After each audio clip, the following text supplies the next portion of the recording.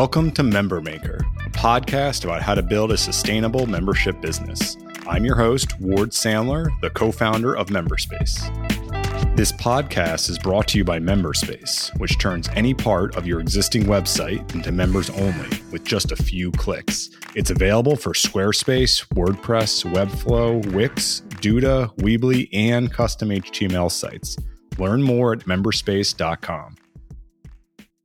Hey, Abigail and Emily, welcome to Member Maker. Hi. Hi. Thanks for coming on. Yeah, absolutely. So let's start off with, what is your business and who are you helping? Yeah. So we're the co-founders of Boss Project, and I'm Abigail, and in case you need a voice intro. This is me, Emily. Yeah. And we help small business owners all over the world grow profitable and sustainable businesses online. But when we're talking about our membership specifically, we're really taking the learning curve away from marketing and selling in your business by providing templates that simplify design and make it super easy for you to improve your client experience so you can focus more on what you do best. So is it focused on businesses that rely on clients specific, like agency kind of work, or? Oh, that's a great question. So the basics of who we work with typically is a creative entrepreneur, 99% female focused. And these are women who are starting businesses either because they have a desire to leave some sort of corporate position. Maybe they've been home with kids and they want to pursue something bigger for their lives. Not that raising a child isn't a huge endeavor. It's amazing. But we see these women wanting to create a variety of businesses, mostly in the creative space. So we're talking things like wedding planners and designers and jewelry makers and all sorts of different people. But they typically are in that, what I would consider a creative entrepreneur. And they are pursuing a business that they're starting from scratch. A bunch of service-based businesses for sure, but we definitely have product makers in there too. Cool. And just to explain a little further, what is it that you're actually providing for them? Sure. Emily? Yeah, so our shop has downloadable templates, both with beautiful design. So we can check off the part of your marketing department where we have a lot of creative entrepreneurs who are in our space, but they're non-designer creatives. And I identify strongly with that. I am a photographer. I know how to style something. I do have a good eye, but I can't design a graphic to save my life. And we have a lot of those type of people in our audience. And so it's graphics for social media. It's client proposal templates, email headers, opt-in templates, media kits, everything that your small business needs to present and market itself online. We provide beautiful design and graphics from a professional designer for that. We also provide swipe copy where we can. So where it makes sense, like one of our most recent releases, it's kind of my favorite right now, is a sales page template. And it's an entire sales page for you to sell literally anything, your services or a digital product, but it has prompts as you scroll through the page. So an idea for a headline, or insert your pain points here, or talk about the features of your offer right here. So it gets our audience thinking not only, okay, here's some great design I can have in my back pocket to post, but I also can Mad Lib style fill it out really relatively quickly so they can just go from download to having a really professional converting marketing brand on the front. That's very cool. I mean, when you're first starting a company, everything's hard, obviously, but not having something that looks attractive in terms of social media or your email, your client proposals, all of that just kind of makes things even harder, right? Because you got people who are maybe going to do business with you, but then the copywriting doesn't look good, the design doesn't look good, you don't have a ton of testimonials, you basically have everything working against you. So it's nice that you kind of help accelerate that part of the process. At least your stuff's going to look good, even if you're just kind of getting going. Exactly. We found really early on that it was really helpful for our business, and we lucked out where Abby's a designer and I was a photographer. And so we started our marketing company with amazing looking marketing, really good collateral, really good images for social media, really good images for Pinterest and our blog and our website. And just not everyone has that skill set. But we do think that so many business owners are trying to have that skill set when we'd rather they get back to serving their clients or hopping on a Facebook Live or writing that email content that they're really good at, and let us take care of the rest. Yeah, having that focus is a big thing. You can't do everything. So you might as well just do what you're good at. Exactly. So let's move on to, how did you actually find this business niche? Because it sounds like, one is a photographer, the other is a designer, but how did you decide, let's combine powers and create all these assets for potential customers? Yeah. So we actually had previously worked as our client, if that makes any sense. So we were these female entrepreneurs. We started businesses. We tried a lot of different ones before they stuck, but the place and time in which we met just was really serendipitous. We had both been running our own separate marketing companies, so to speak. Emily was definitely still a photographer at this point, but I was serving the kind of clients we still serve today, but B2B. I was doing marketing and graphic design for those clients. And we just started blogging about literally everything we were learning in our business. How we set up our first MailChimp account, how we started using Pinterest to drive traffic, like all the parts and moving pieces. I don't really know why, honestly, because it wasn't really helping us get clients at the time. It was essentially as if we were building an audience for something that we could use someday, maybe. And it worked out. We ended up becoming and evolving into an education company. And we've been serving these women for the last 5 years. And we started with courses, mostly in that more on the strategy side of things, where we're actually coaching you through how to market, how to land your first client, how to get that product up and running. And this felt like the missing link for us, where we utilized the skills that really helped us get our business off the ground and running quickly and smoothly and looking professional. But we wanted it to be a really tangible way that a lot of people could have access to it. Because I remember when we started, we were very hesitant to invest in people to help us build our business. And so we really had to get scrappy with how we grew. And this is something that's super tangible and affordable for businesses, even in their infancy. And that's what makes this special. So when you're coming up with, these blog posts for kind of basic fundamental business stuff like setting up MailChimp, you said you didn't have an audience in mind necessarily yet, but that maybe it could be used in the future. Was that intentional, where you're like, you know what, we might as well put some stuff out there and start collecting email addresses for the future, because who knows what's going to happen? I definitely think it was part of that, where it's just like, hey, we have stuff to say and we might as well make this part of our strategy.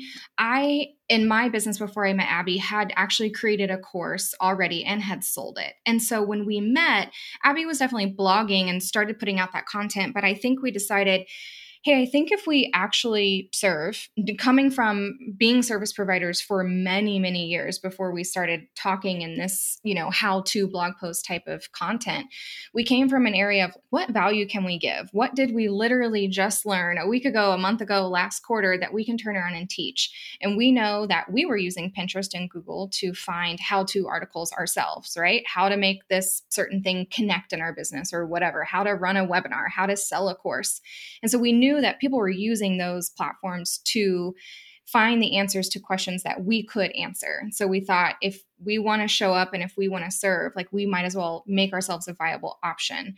I think it definitely took months. It's not really that many months, but 6 or 8 months for us to really realize, hey, I think we're actually building up a really good audience over here. Let's see what else we can sell on this side that isn't necessarily that one-on-one client relationship, because we were definitely getting to the level of being burnt out on that end of things. So I think it was one of those, we did it because we thought it might be helpful, but within 6 to 8 months, it proved to be really, really helpful. And I'm definitely glad we did it. Yeah. I mean, I think the intention originally was that it would funnel in the right people to ultimately become clients, but we were doing a fairly terrible job at the time. We landed 0 clients from all of that content. From illustrating the connection between this helpful, essentially a lot of it in the infancy was very much tech focused, how-to articles, step by step. But that wasn't necessarily the service we were offering. We were still designing websites and taking custom photo shoots for clients. And so there was a missing link between that correlation, but we weren't having a problem landing clients. We were actually full.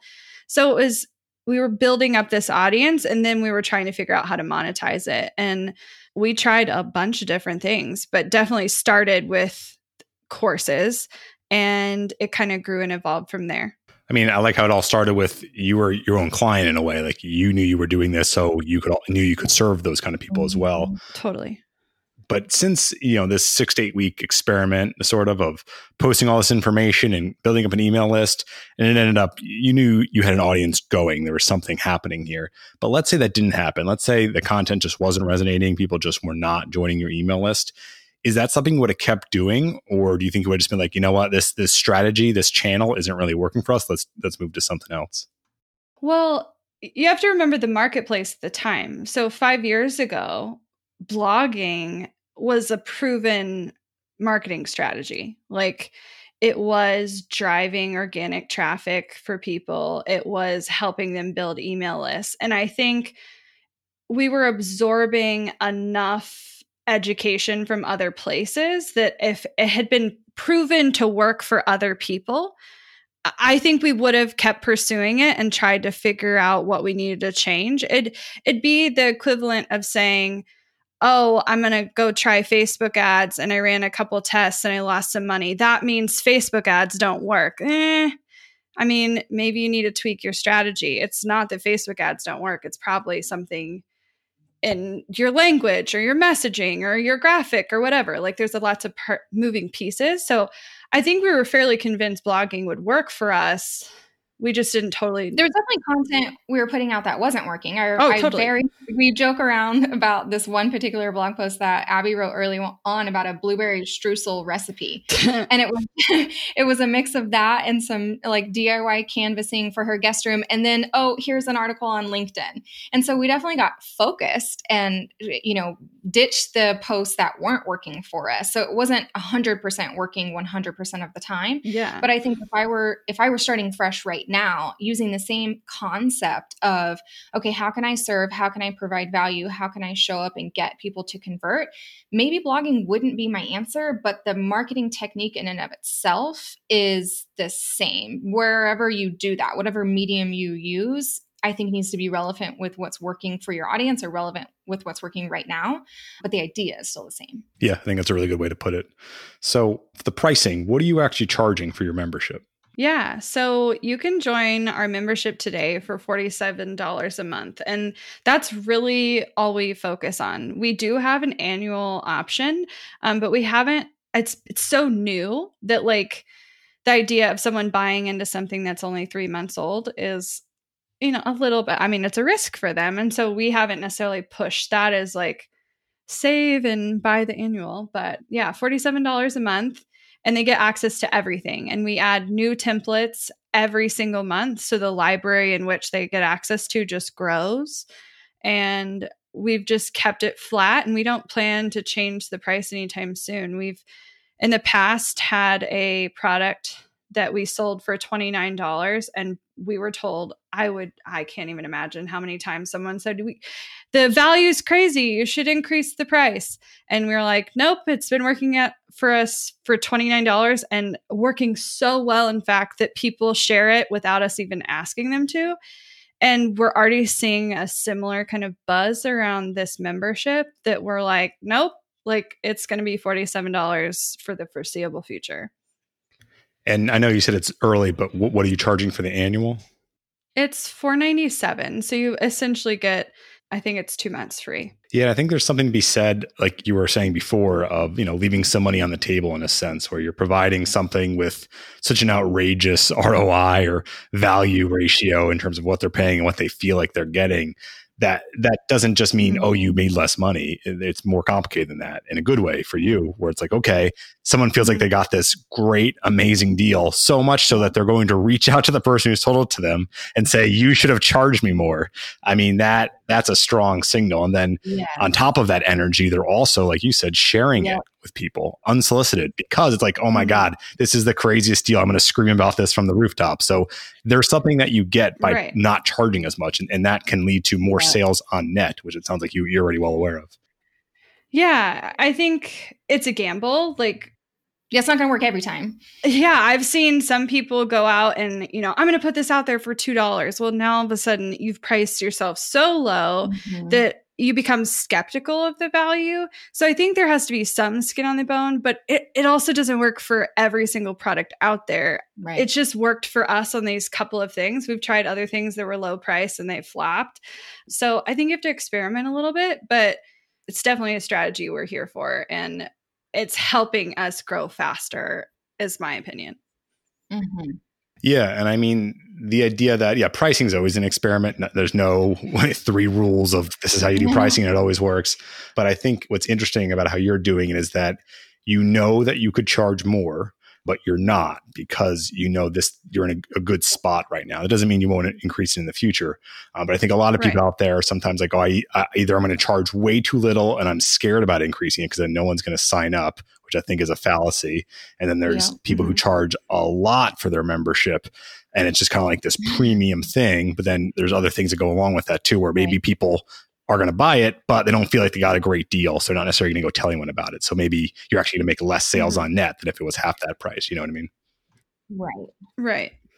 Well, and it's a different level of energy that you put into a premium product as the creator, not just as the purchaser. But we wanted to create something. We already have a premium product. We have a $2,000 signature program, and our students in that program get high level access to us and our team and strategy and our brains and so much. We couldn't, because we tried, we couldn't create another product that demanded and deserved that sort of level of our attention. So we wanted it to be light, easy, and fun. And marketing something that's light, easy, and fun, for us, it's just a completely different energy. And so I think that there is a balance in between what are you offering in your business that deserves this level amount of your attention versus this level, and maybe have a variety. Yeah. And one thing I wanted to pick your brain about, I've spoken to a bunch of people who have some sort of a resource library type model for their membership like you do. And I've heard kind of, there's kind of two sides to this. Some people are like you, where it's like, okay, every month or every week, there's new content coming out, and anyone who signs up gets access to that new content and all of the old previous content. And then there's the other side of folks who say, when someone signs up, I only want them to have access to the content that comes out after they've signed up, none of the previous content. Do you have any, I kind of can guess the way you're going to follow this, but I'm curious if you have any thoughts about that. Yeah, I think there's a couple of things for this. One, it makes the sign up process so much more attractive when the library is already beefy when you land there. So that's definitely adding to that shock of like, gosh, like they're basically giving this away for free. I gotta sign up. This is a no-brainer for me. But like, I totally get this stuff goes away and all that, but I'll be honest. You want to know the number one reason we didn't do it any other way than we did? Why? Because this is the simplest, it's easiest way to put it out there that requires us hiring no coder to come in and like make some fancy back end stuff to like hide things. No way. Like, I know MemberSpace for sure has some capabilities where we could make things a little more complicated, but we wanted to be able to set it up ourselves and make it quick, easy, dirty, fast, and focus on the value of the content and less on how complicated the setup process was. Yeah, no, I think that's a totally fair way to put it. I was just curious because some people are, and just to be clear, MemberSpace does not have that feature of the you can only access content that's released today and later because it's super complicated to build. And that's why I think a lot of systems don't have that built in. And I always kind of lean the way you're thinking about it too. It's like, why not just provide more value? Like people who have been there since day one, they are getting that value every month. They're getting that new content. So you're not cheating them. And then people who are joining, after a year of the content being out, they get access to all that wonderful previous content and the future. I just don't feel like you're cheating anybody and you're just giving them more reasons to sign up. So I 100% agree with your logic on it. Yeah. Okay, so in kind of closing here, could you give an example of something that hasn't worked in the business, like a marketing strategy or something like that you tried that just kind of flopped? Oh, Periscope flopped. Twitter flopped for us. No, I think if we think about things that haven't worked, I mean, I could talk about countless things. We've had things we put out there that we spent too much on Facebook ads before the launch, like assuming that those things would convert. We've put out entire programs that were like, is anyone going to buy? Like we built the whole thing and then no one bought. And I think what it's come down to is we're not afraid of failing anymore. Like if it happens, we're just going to pick up and we're going to try something else. And I think at this point, we're fairly far into our business and have a fairly clear client experience. And we know what our primary products are. And it was honestly a huge discussion as to whether we'd even add this membership after we've been in business as long as we have been. Not that it was a gamble. We were fairly certain it would work, but like, was it going to confuse our client experience? Was it going to detract from something else we were doing? And I think we asked enough of the right questions to land in a place where we're actually successful with it, but tons of things didn't work, but they're the ones that we don't talk about anymore, you know? I also think part of it of like, what does it mean really when it doesn't work? Because we're, big in the camp of like learning from every launch or learning from every strategy that we try, and you either like nip it in the bud super quickly or you tweak some things and try it again. But for us, I think when things haven't worked or when they felt out of place or they flopped or whatever it is that defines that it didn't work, it always comes back to when we weren't managing or setting the right expectations for what that thing was going to do, either for us or for our audience or for sales. And I think so, like we started out with a membership. I had made, a really low price course first, but then when Abby and I got together, we made a membership like within 6 months of being in business. And it was kind of similar in the sense of every month new content is going to be released. And we quickly, within 9 months, shut it all down because it was exhausting and it was too much management and it was not enough reward. And we didn't have a big enough audience to justify it. And member space, frankly, didn't exist. And member space didn't exist for us. It was just complicated. But was that a flop? Not necessarily. We turned all of those people into, buying a course instead. And then that laid the foundation of what is now our signature program. And now we took those lessons from that membership and launched this one, and it exceeded our expectations and continues to do so. So I don't know. It's just, I think it's when your expectations aren't really set right, that something, isn't going to work for you. Yeah, I think for folks out there who maybe haven't run a business before or they're just starting, they're not necessarily used to that, building that muscle that it sounds like you both definitely have of I try something, it doesn't work. It doesn't mean I'm a failure. It means that idea didn't work for whatever reason. And then you pivot from that and you learn. You have a string of failures, right? There's any successful business out there has done way more initiatives that failed than worked. For sure. Yeah. They're the things I already forgot about, though. Like I didn't mourn them. Yeah, they're just like what? They're just in the archives somewhere. Yeah. Yeah. Great. All right. So, what's the best way for people to learn more about you guys and your business? Yeah. Well, since we've been talking about the shop the whole time, I definitely recommend heading over to creativetemplateshop.com. But our main biz is over at bossproject.com, and I definitely suggest, if you like podcasts, to go check out our podcast at the Strategy Hour. Excellent. Well, thanks for coming on the podcast, Abigail and Emily. Thank you so much. If you enjoyed this episode, please leave us a review. There's a direct link in the show notes. We really appreciate it. This podcast is brought to you by MemberSpace, which turns any part of your existing website into members only with just a few clicks. It's available for Squarespace, WordPress, Webflow, Wix, Duda, Weebly, and custom HTML sites. Learn more at memberspace.com.